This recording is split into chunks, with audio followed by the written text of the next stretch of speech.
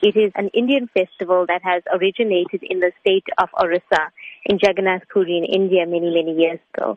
It's a pastime of Lord Krishna where his devotees pull him back on the chariot to Mathura, and also at that time bringing him back into their heart. All over the world, actually, the Rath-yatra festival or the Festival of Chariots takes place annually at so many ISKCON centers around the world. And we just find that people are more receptive to joining in the celebration and the festivities. What can members of the public expect at the Festival of Chariots? We have a wealth of activities planned, and, the organizers, we've been at it for many, many months now. There's something for the children. We've got a Blue Mountain themed village for children, which will host spiritual activities.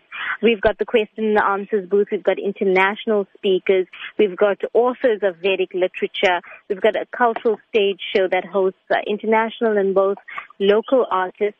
One of the highlights on the cultural program is 2 drama performances, and that's produced by Canadian-born Swami, Bhakti Marg Swami, who arrives in Durban just before the festival. And we've got one world premiere that's happening on our stages this year. We've got a lifestyle tent. We've got body art. We've got Vedic cuisine. There's so much happening at the festival. Is there an entry fee involved? No, there's no entry fee. It's a free festival, and to all the visitors of the festival, there will be free vegetarian meals provided on all 4 days of the festival. What is the duration of the festival? It is 4 days over the Easter weekend. It starts on Friday at 10:30 a.m. with the traditional chariot parade that kicks off outside the Tropicana Hotel on the Marine Parade.